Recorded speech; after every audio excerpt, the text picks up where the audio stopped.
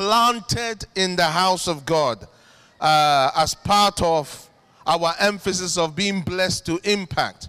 One of the ways you can walk in God's blessings is by being planted in the house of God. We've been talking about how to walk in God's blessings. So today we're going to talk about being planted in the house of God. Psalm 84, verse 4 says, "Blessed are those who dwell in your house. They will still be praising you." Blessed are those who dwell in your house. They will still be praising you. Regardless of what they face, they will be praising you.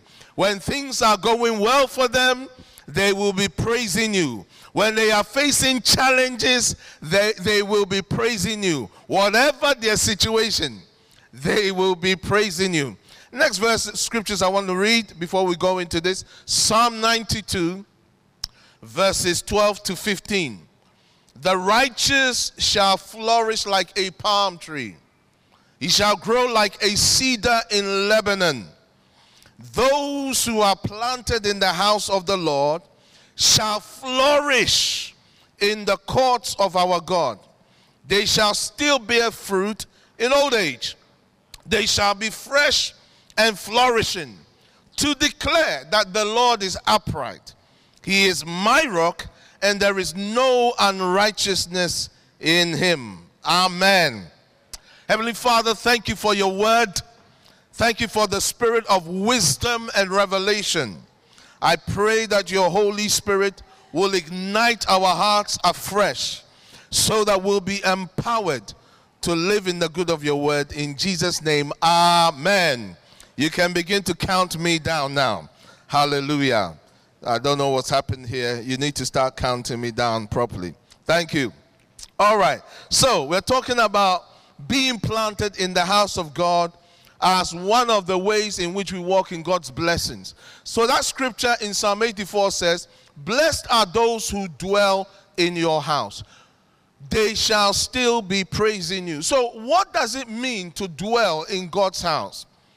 In fact, that word dwell is a very powerful Hebrew word which really speaks about a person who has decided to sit somewhere, but more than that, to settle there, to remain there, and even to marry.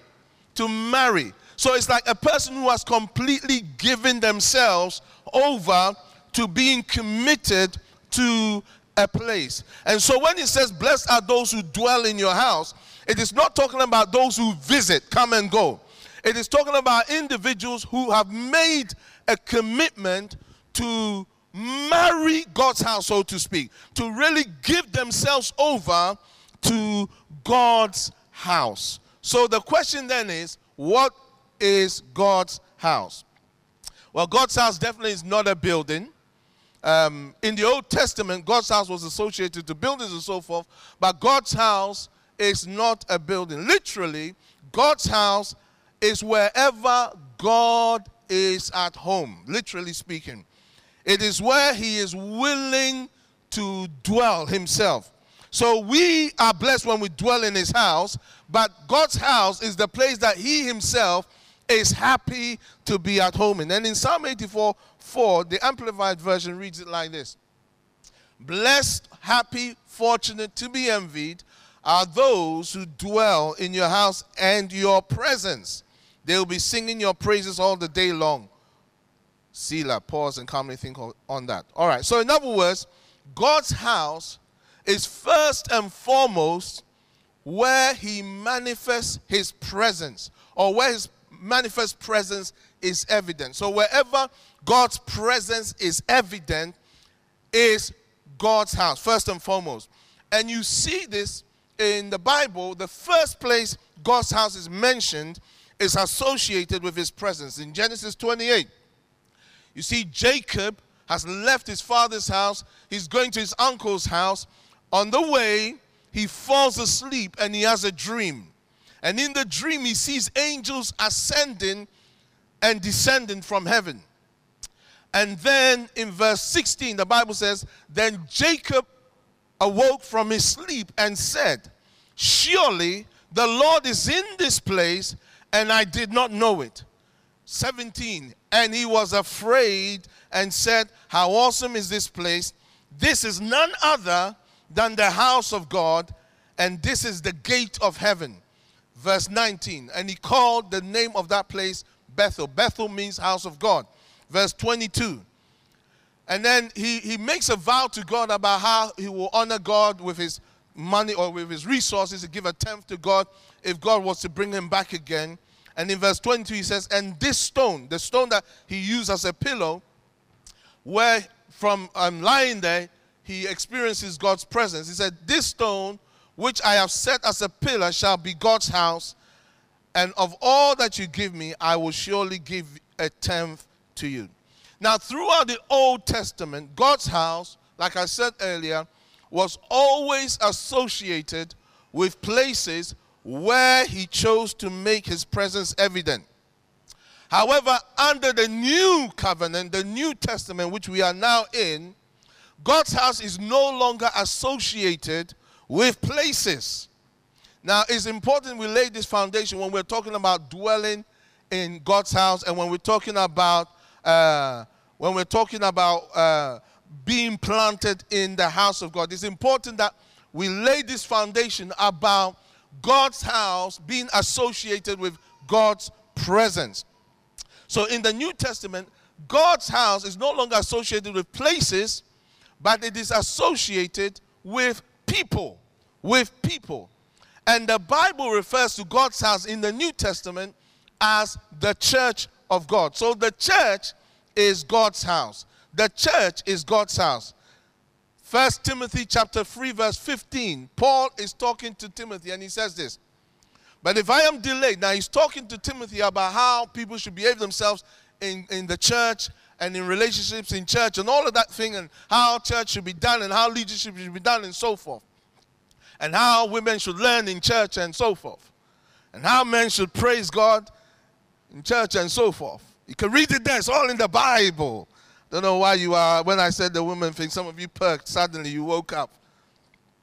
1 Timothy 3 verse 15, he says, but if I am delayed, I write so that you may know how you ought to conduct yourself in the house of God, which is the church of the living God, the pillar and ground of the truth. So he calls the church the house of God. Also, Hebrews chapter 3 verse 6 says, Christ as a son over his own house, whose house we are, if we hold fast the confidence and rejoicing of the hope firm to the end. In other words, Christ is faithful as a son. The previous verses is talking about how Moses was faithful in his house as a servant, but Christ as a son was faithful over God's house. And he says that house that Christ is faithful over is us. We are God's house. Another place, 1 Peter 2 verse 5, the Bible says, you also as living stones are being built up a spiritual house, a holy priesthood, to offer up spiritual sacrifices acceptable to God through Jesus Christ. So these verses show clearly that God's house is God's church or God's people. And the church is made up of the people that God has called out of the world system to himself. He's called out of the world system, out of the hold of Satan, and out of the power of sin as a people to himself. The Greek word is ecclesia. So that is the church. Now, it's very important to understand what is meant by church, because there's a difference between what we refer to as the universal church of God and then a local church of God. You see, God's church, God's people, God's ecclesia is both universal and local. The universal church of God consists of believers in heaven and on earth. Every believer that has ever existed, even under the old covenant as well as the new covenant, in heaven and on earth, makes the church, the called out ones that God has called out of the world system to himself from the beginning of time till the end of time. That's the universal church. Hallelujah. And it makes this church makes the entire family of God. And God himself dwells in this church. And we see a beautiful picture of this church in Revelation 21. When we see this church in a picture form as the eternal city coming down from heaven. It's amazing. We won't go into that today. So, the church is God's house and is also his family. Ephesians chapter 2, verses 19 to 22 highlights this point. He says to the Ephesian believers who were non-Jews, he says, "Now therefore you are no longer strangers and foreigners, but fellow citizens with the saints or the holy ones and members of the household of God." That is all of us who are non-Jews, including the Ephesian believers. Having been built on the foundation of apostles and prophets, Jesus Christ himself being the chief cornerstone, the starting point, or the basis upon which the whole church is established, is our Lord Jesus Christ, the chief cornerstone, in whom the whole building being fitted together grows up into a holy temple in the Lord, in whom you also are being built together for a dwelling place of God in the Spirit. So now we see that it's a reference to both the local church of Ephesus and also the universal church of every believer, which makes up the entire family of God. This universal church is mystical. In other words, you can't simply identify it by human means. It's mystical and cannot be contained by any human organization because it is spiritual and it is supernatural. Now, we are part of it. We're part of this church, but it's spiritual, it's supernatural. Now, I'm getting somewhere with this because you see, there are many believers who say, I am already part of the church. I don't need to be a member of any church. Have you heard that before? And they are right in one sense. Half of it, they are right. They are part of the universal church. And you become part of this church when you become born again. It is spiritual and supernatural, and the Holy Spirit is the one who initiates it. 1 Corinthians 12:13 says, "For by one Spirit we were all baptized or immersed into one body, whether Jews or Greeks, whether slaves or free, and have all been made to drink into one Spirit." That is the Holy Spirit. So every one of us, when we got born again, the Holy Spirit literally united us with the universal church of God. Now, being part of the universal church of God guarantees our salvation, but it does not guarantee discipleship in our lives. So, when we get born again, we become part of God's family. We are saved. We belong to Jesus. We are his forever. Thank God. Hallelujah. But we are also babies in the faith. The Bible says, as newly born babes, we should desire the sincere milk of God's word so that we can grow thereby. 1 Peter 2, verse 2, I think. So, the fact is, yes, we get born again. We are immersed in the universal church and we are saved. But although our salvation is guaranteed, we are not called to be saved. We are called to be disciples. Can you say amen? Salvation is a gift. So we are all saved. We're all going to be with Jesus. But whilst we are here, the mandate on us as believers is that we are disciples of Christ. The unfortunate thing is that many of our churches, including CLF, have people who are converts to Christ, but not disciples. Say to your neighbor, ask your neighbor, are you a convert or a disciple? Ask them. I'm watching you. I'm watching you. Some of you are being disobedient. Hey. That's the problem. The problem we have is there are a lot of church members, but there are not so many disciples. There are a lot of church goers, but there are not many disciples. However, as sincere as we are after we are born again, we are sincere, we love Jesus, we are going to heaven. Unless there is intention in our lives, we will never be able to demonstrate Christ Jesus the way we have been called to do so. There are many things that people who've given their lives to the Lord, they can be in church for many years and will be lacking on. Yesterday we had the leaders meeting. I don't even see some of the leaders who were there. I know some are in Croydon, but some of them, I don't know whether they are recuperating from the meeting yesterday. But one of the things we talked about was the church calendar. And it transpired that some have been in our church for many years. They didn't even know there existed such a thing as a church calendar. They just thought we just turn up and the thing just flows.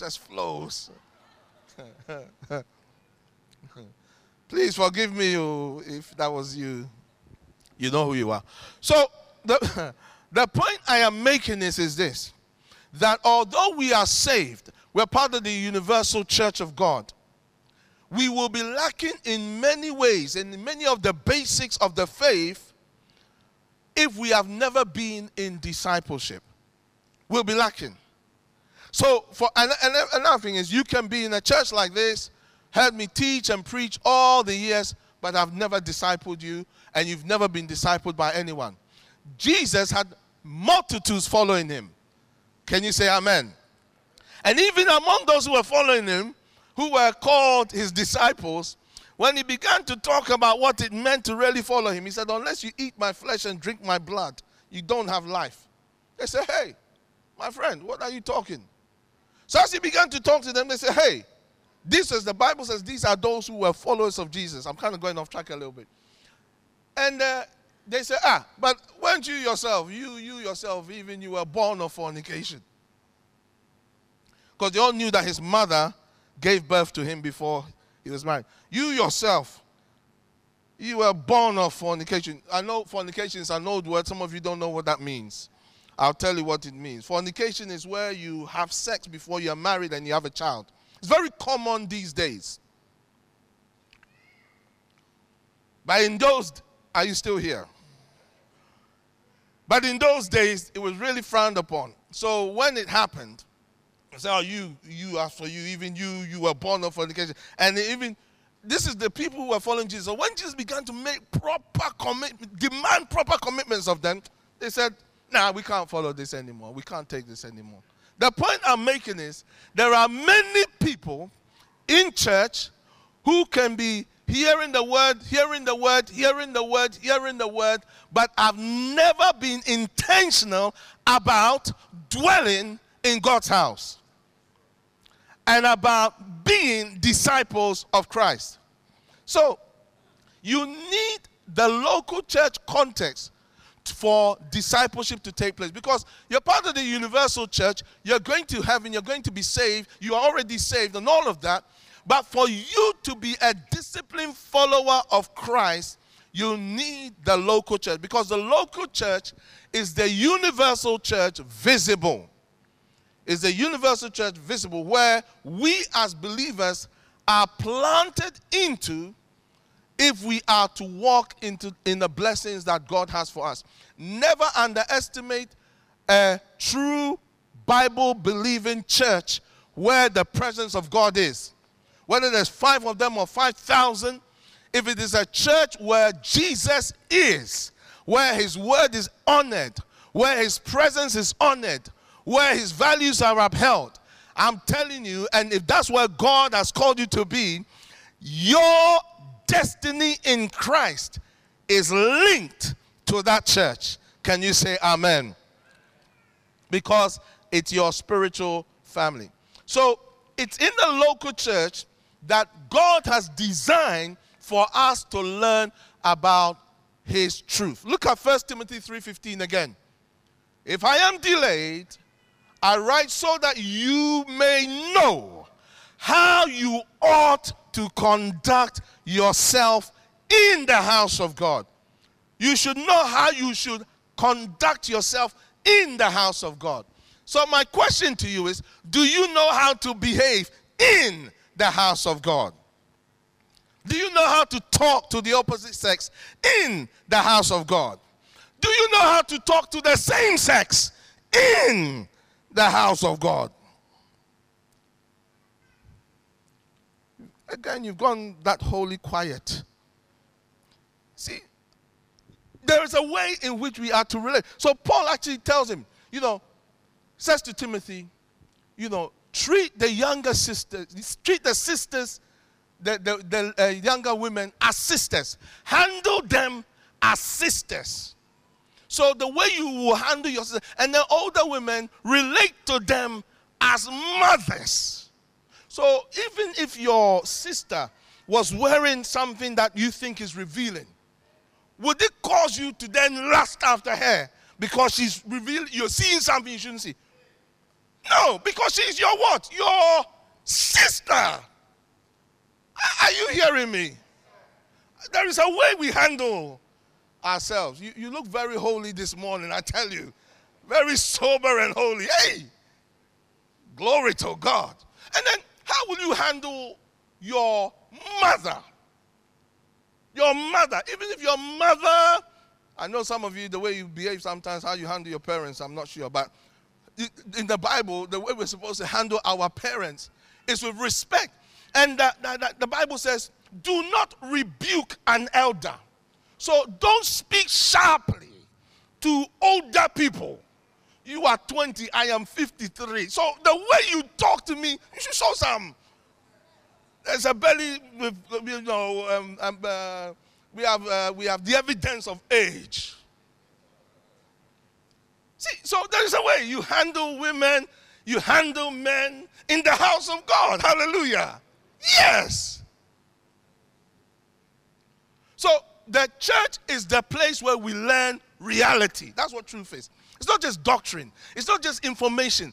Truth is reality. The way things really are. It's in the church. We are supposed to learn it. You don't just hear theology that you can't apply. You should hear things that will cause you to become more like Jesus. That's the thing. So the church is the place we learn to become more like Jesus. Can you say amen? So I want to mention a few things about the church and why it's important to be planted. I will continue this next week about being planted in the house of God. So this is part 1 of part 4.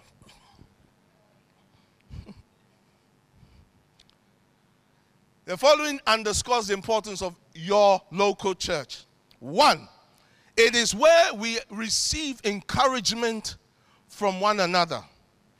I don't know what I would have done growing up in the faith without my local church. Now, let me tell you something about every local church. It's full of imperfections because you're a member. It's full of inconsistencies because you're a member. It's full of disappointments because I am a member. So let's now personalize it. It's full of disappointment because,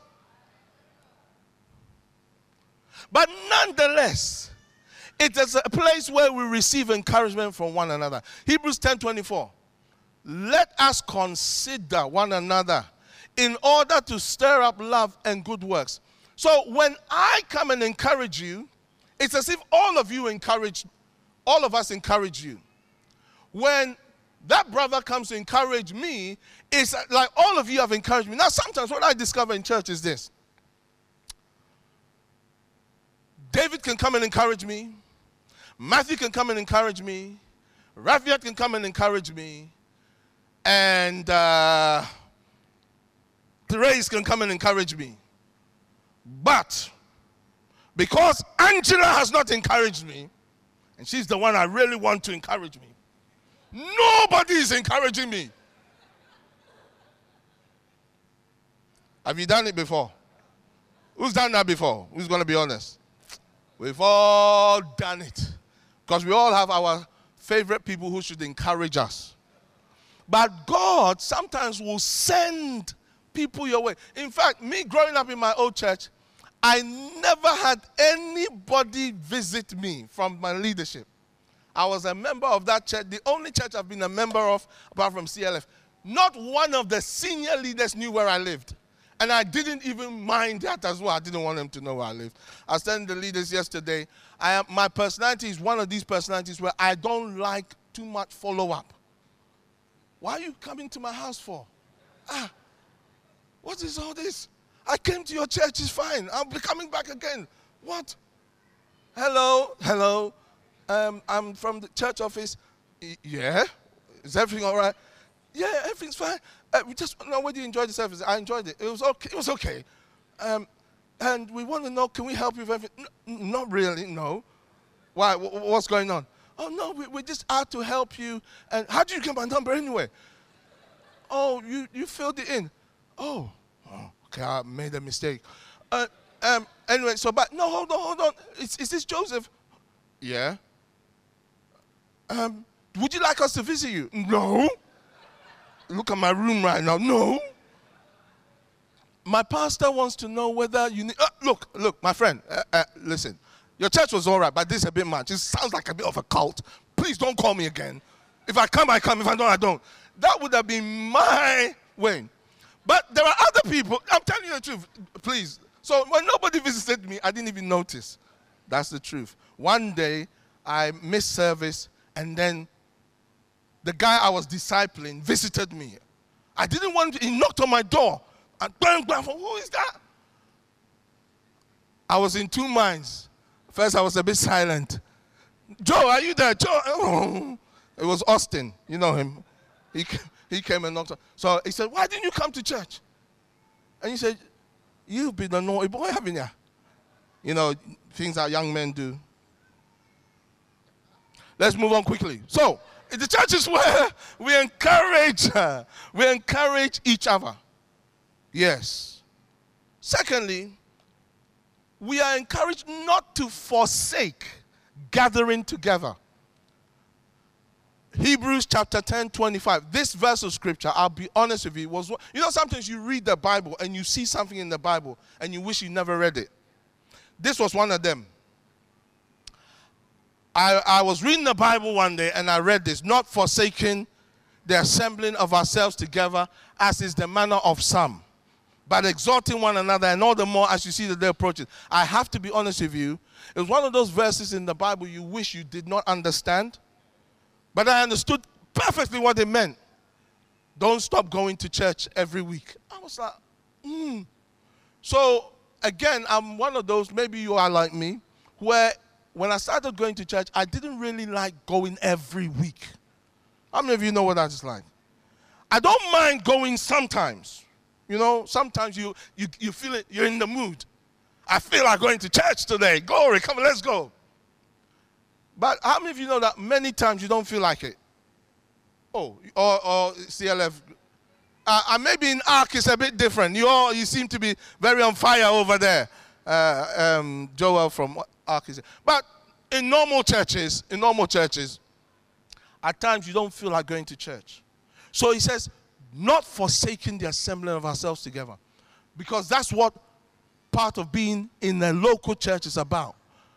And exhort one another or stir up each other all the more as you see the day approaching. Another thing about the church, you need to be aware of this. It is through a local church, not the universal church, a local church, that we are able to receive spiritual covering and spiritual protection. Hebrews chapter 13 verse 17 says, obey those who rule over you and be submissive, for they watch out for your souls as those who must give account. Let them do so with joy and not with grief, for that would be unprofitable for you. Now, this dynamic cannot happen if I am just part of the universal church. You know, it doesn't matter what church I go to. Today, I will go to CLF. My brother there, he's a part of a church. He's one of the senior leaders there, and he's just visiting. So I'm not talking about that. But today I'll go to CLF, and then tomorrow I'll go to New Wine, and then I'll go to ARC, and then fancy Hillsong. You know, the worship is Hillsong. I need a Hillsong injection. And then every fifth Friday, I feel like going to a normal Church of England where there's not a lot of noise. It's very simple, very high church. Yes, I like it. And then during Christmas and Easter, I prefer reformist environment. None of this charismatic noise, charismaniac business and Pentecostal jumping. Christmas time, I like sober worship. Yes. But I'm a member of your church, Pastor. I'm a member. But I just like to visit, taste and see that the Lord is good. I like going to places. Obey those who rule over you. What? Nobody can rule over me. I'm free in Christ. And be submissive. Hey, I only submit to God. Have you said that before? For they watch for your souls. What? Human beings cannot watch my soul. Only the Holy Ghost watches my soul.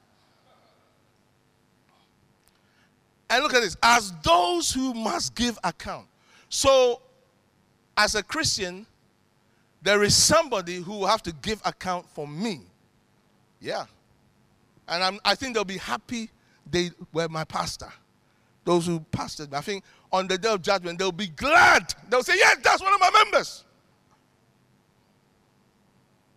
Yeah, I believe so. I believe up until now anyway, I think they'll be happy. If I mess up later on, they'll say, nah, he left our church a long time ago. He says, let them do so with joy and not with grief, for that would be unprofitable for you. So, whoever is responsible for our soul, the report they give about us can either benefit us or be unprofitable. It's in the Bible. Hey. I wonder if those of you are members of CLF, I wonder what report I will give on Judgment Day.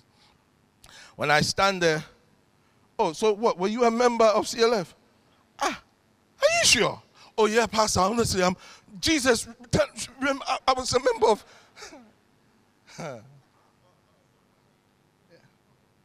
I often wonder how it's going to be like on that day when I have to give account. That's why in our church we believe in releasing. I'm not being funny when I say releasing people when it's time for them to go, so that we are all clear. They are clear. I no longer have jurisdiction. And I am clear. I no longer have jurisdiction. So I will give account up until the day I release. Once we're released, I say, but Lord, you know, I released them. You get the point. One day, are you listening still? Are you listening? One day, somebody said to me, they want to be released from the church. A very good person. And I said, okay. I said, but just remember, once I release you, I am no longer your pastor. They said, what are you talking about? What? I'm paraphrasing. What do you mean? I said, once I release you, I'm not your pastor anymore. I said, oh, what do you mean? I said, no. Once I release you, I'm not your pastor. They said, let's rewind there. Let's talk. Let's talk. I've paraphrased. Yes. It's a yes. See, but that's the truth. So, in a local church, you have covering. That's why, like, if you're in a church like Ark, you are blessed because you have a very good pastor, a very godly man. Peter is an amazing man of God. So, when you get one of them, I'm not saying all of you run to Arko. I'm not saying that. When you get one of those ones, you better keep them. Yes. Are you still here or have you gone? So in the local church, you have spiritual covering. Leaders who are your spiritual covering. I wonder who you recognize as your spiritual covering. And I wonder whether they recognize that they are your spiritual covering. Fourth point. We are to follow the examples of those who are more mature than us through the local church. Hebrews 13 verse 7 says, remember those who rule over you and who have spoken the word of God to you, whose faith follow, considering the outcome of their conduct. So we are supposed to copy the faith of certain people. You can't do that in the universal church. Let's just say I'm not picking this guy because I think good or bad of him. It's random. Let's say I say Creflo Dollar is my pastor. He doesn't know I exist. I don't know what he really is like because I've never spoken to him. Do you understand? So part of the thing about those who rule over you is they have relationship of some kind with you. That's why in a church like ours, CLF, we have many branches. We have local pastors. Because I, Joseph, cannot be the pastor of everybody. I pastor a certain group of people. You get the point? Yeah, that's how it is. So we can copy their faith because we see what they're like. We see their lifestyle. We see how they handle their wives, how they handle their children. We see how they handle their money. We see how they are with their word. We see their life over time. So if you see their life and you think their life is worthy of copying, don't copy it. Amen. Yeah. Wow, you are really quiet. 6th point or 5th point. The local church, I'm just pointing out some things about local church and why you need to be planted into it. This is part 1. We'll move on part 2 next week. The local church is God's field and God's building. 1 Corinthians chapter 3 verse 9 says, for we are God's fellow workers. You are God's field. You are God's building. What that means is this. The local church is God's building project. God is very interested in building the local church. But it's also God's field. In other words, it's a place where you can do God's work. So when you're doing things in the local church to help that church, from God's perspective, you're actually doing God's work. See, some people say this. As for me, I don't like doing church things. I like to do things out there. That's where it really counts. It counts doing things out there, but you need to have proper stuff to do things out there. If you have nothing in you and you're doing things out there, you're causing more chaos and confusion. Hey, you could say amen, you could say ouch. So, the local church, helping to build the local church is partnering with God in his building project. Investing in helping a local church is investing in God's work.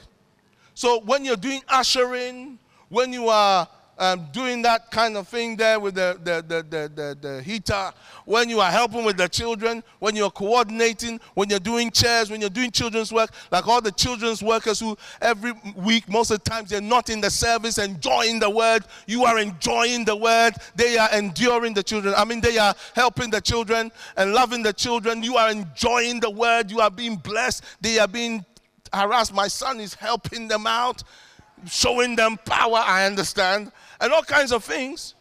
They are doing God's work. They are working in God's field. They are investing in their future in the age to come, and God watches that faithfulness and counts it to them. Yeah, it really matters what you do in the local church. Are you still here? Also, the local church is protected by God. God protects the local church. So how you handle the local church, you have to be careful. 1 Corinthians chapter 3, verses 16 and 17, the Bible says, do you not know that you are the temple of God, and that the Spirit of God dwells in you? If anyone defiles the temple of God, God will destroy him. For the temple of God is holy, which temple you are. Now, when I read this, initially, when I've read this, I've always associated it with sexual sin. But I realized there is another dimension to it. And I have seen over the years, those people who have undermined the local church or the church, the body of Christ, it's never gone well with them in the end. You have to be very careful. You know, the church is one of the most abused institutions. We get blamed for so much. One rogue pastor does something, and that's pastors for you. That's pastors. One day, I heard a politician say something like, Ghana is producing more pastors than engineers, and he added, God help us. And I was really angry, so I had to hold it down. I felt like sending back, Ghana's problems has not been caused by pastors, but by politicians. Yes, let me just. Let me just move on to keep it. But I felt not yet. It's not time. The point I'm making is this, is that the local church gets a lot of bad press. Do you know why? Because of us. Because of you and me. We give it bad press. Because we don't represent the local church the way we're supposed to. Imagine this. The sister is witnessing to the guy. She sleeps with him and invites him to church afterwards. How is he supposed to be convinced? Come and hear my pastor. He's a real man of God. This is called confusion. Brothers do it and sisters do it. I go to a very good church. In fact, Pastor Joe, he's my mentor. What a disgrace. Sometimes people have used my name. They said, I am their mentor. And so you should go out with me. I am your Pastor Joe is my mentor, so you can go out with me. Pastor Joe will vouch for me. When they start squeezing a certain way, you know I'm not their mentor. Anyway, let's move on. So, if you destroy the temple of God, the church of God, God will destroy you. It's scary. You have to be very careful how you handle God's church. That's why when we are part of God's church, there is a supernatural protection on your life. Last but not least, judgment begins with God's house, the local church. When God is going to deal with a nation, when God is going to deal with humanity, he starts with his church. We don't get off. If God is going to judge this nation for abortion, he will first judge all his people who have committed abortion. Yeah.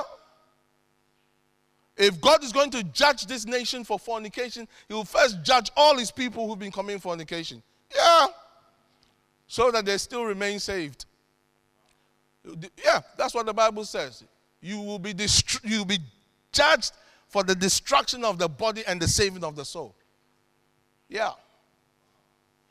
You can't violate God's word and then plead the blood as if that means there is no consequence. The blood allows for mercy for sure. You won't get what you deserve, but you will get something. 1 Peter chapter 4, in case you don't know, you think I'm preaching Old Testament. 1 Peter chapter 4 verse 17. For the time has come for judgment to begin at the house of God. And if it begins with us first, what will be the end of those who do not obey the gospel of God? So God's house and God's church is very important to God, so much so that he will protect it, he will preserve it, he will judge it, and he will cleanse it. And with that in mind, next week we're going to talk about what it means to be planted in God's house and how to allow yourself to enjoy the benefits that comes with being planted in God's house. In that way, you walk in the blessings that belong to you. Hallelujah. Amen. I want us to bow our heads. I want us to close our eyes. We're going to pray. And I want to pray for those of us, it's an amazing year, that have started the year and our heart is set. We're saying to the Lord, Father, we want to be a blessing. We want to walk in the blessing that you've called us to walk in. And so we are rededicating ourselves afresh, consecrating ourselves afresh, because we want to go all out with you in 2019. If that is your commitment, stand where you are, lift up your two hands. We're going to consecrate ourselves afresh. And each time as I'm teaching, I'll make some of these altar calls, because we're consecrating ourselves. We're allowing the word to wash us and empower us for all that God has for us. As you lift up your hands, I want you to begin in your own words, respond to the Lord. Talk to him. Tell him what you have heard him say to you through the word right now.